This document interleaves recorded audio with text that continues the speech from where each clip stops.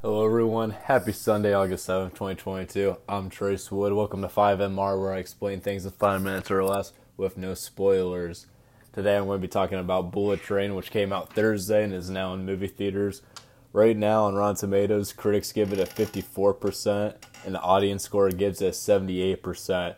I personally think both of those are terrible. I mean, the critic score is obviously way worse. I'd go with the audience score on this one. I even think that's low. Lowest I'd give this movie is like an 85. But like I can definitely see where it could be a hit and miss for people.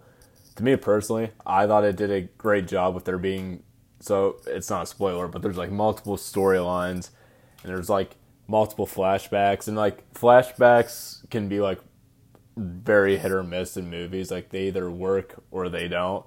Uh but in this, like, the flashbacks do move the story forward. Like, you actually, like, need them to put some pieces together.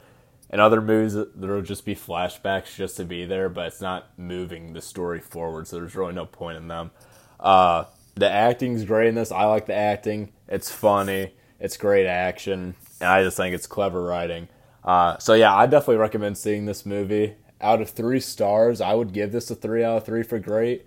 For me personally, I mean, I kind of like these like action type of movies where it's also kind of like a thriller, comedy, mystery all like combined into one. I'd put it at my movie of the year. I had Top Gun as my movie of the year before I went into this, and I really liked it. So, yeah, check this out if you haven't seen it. It's in theaters right now.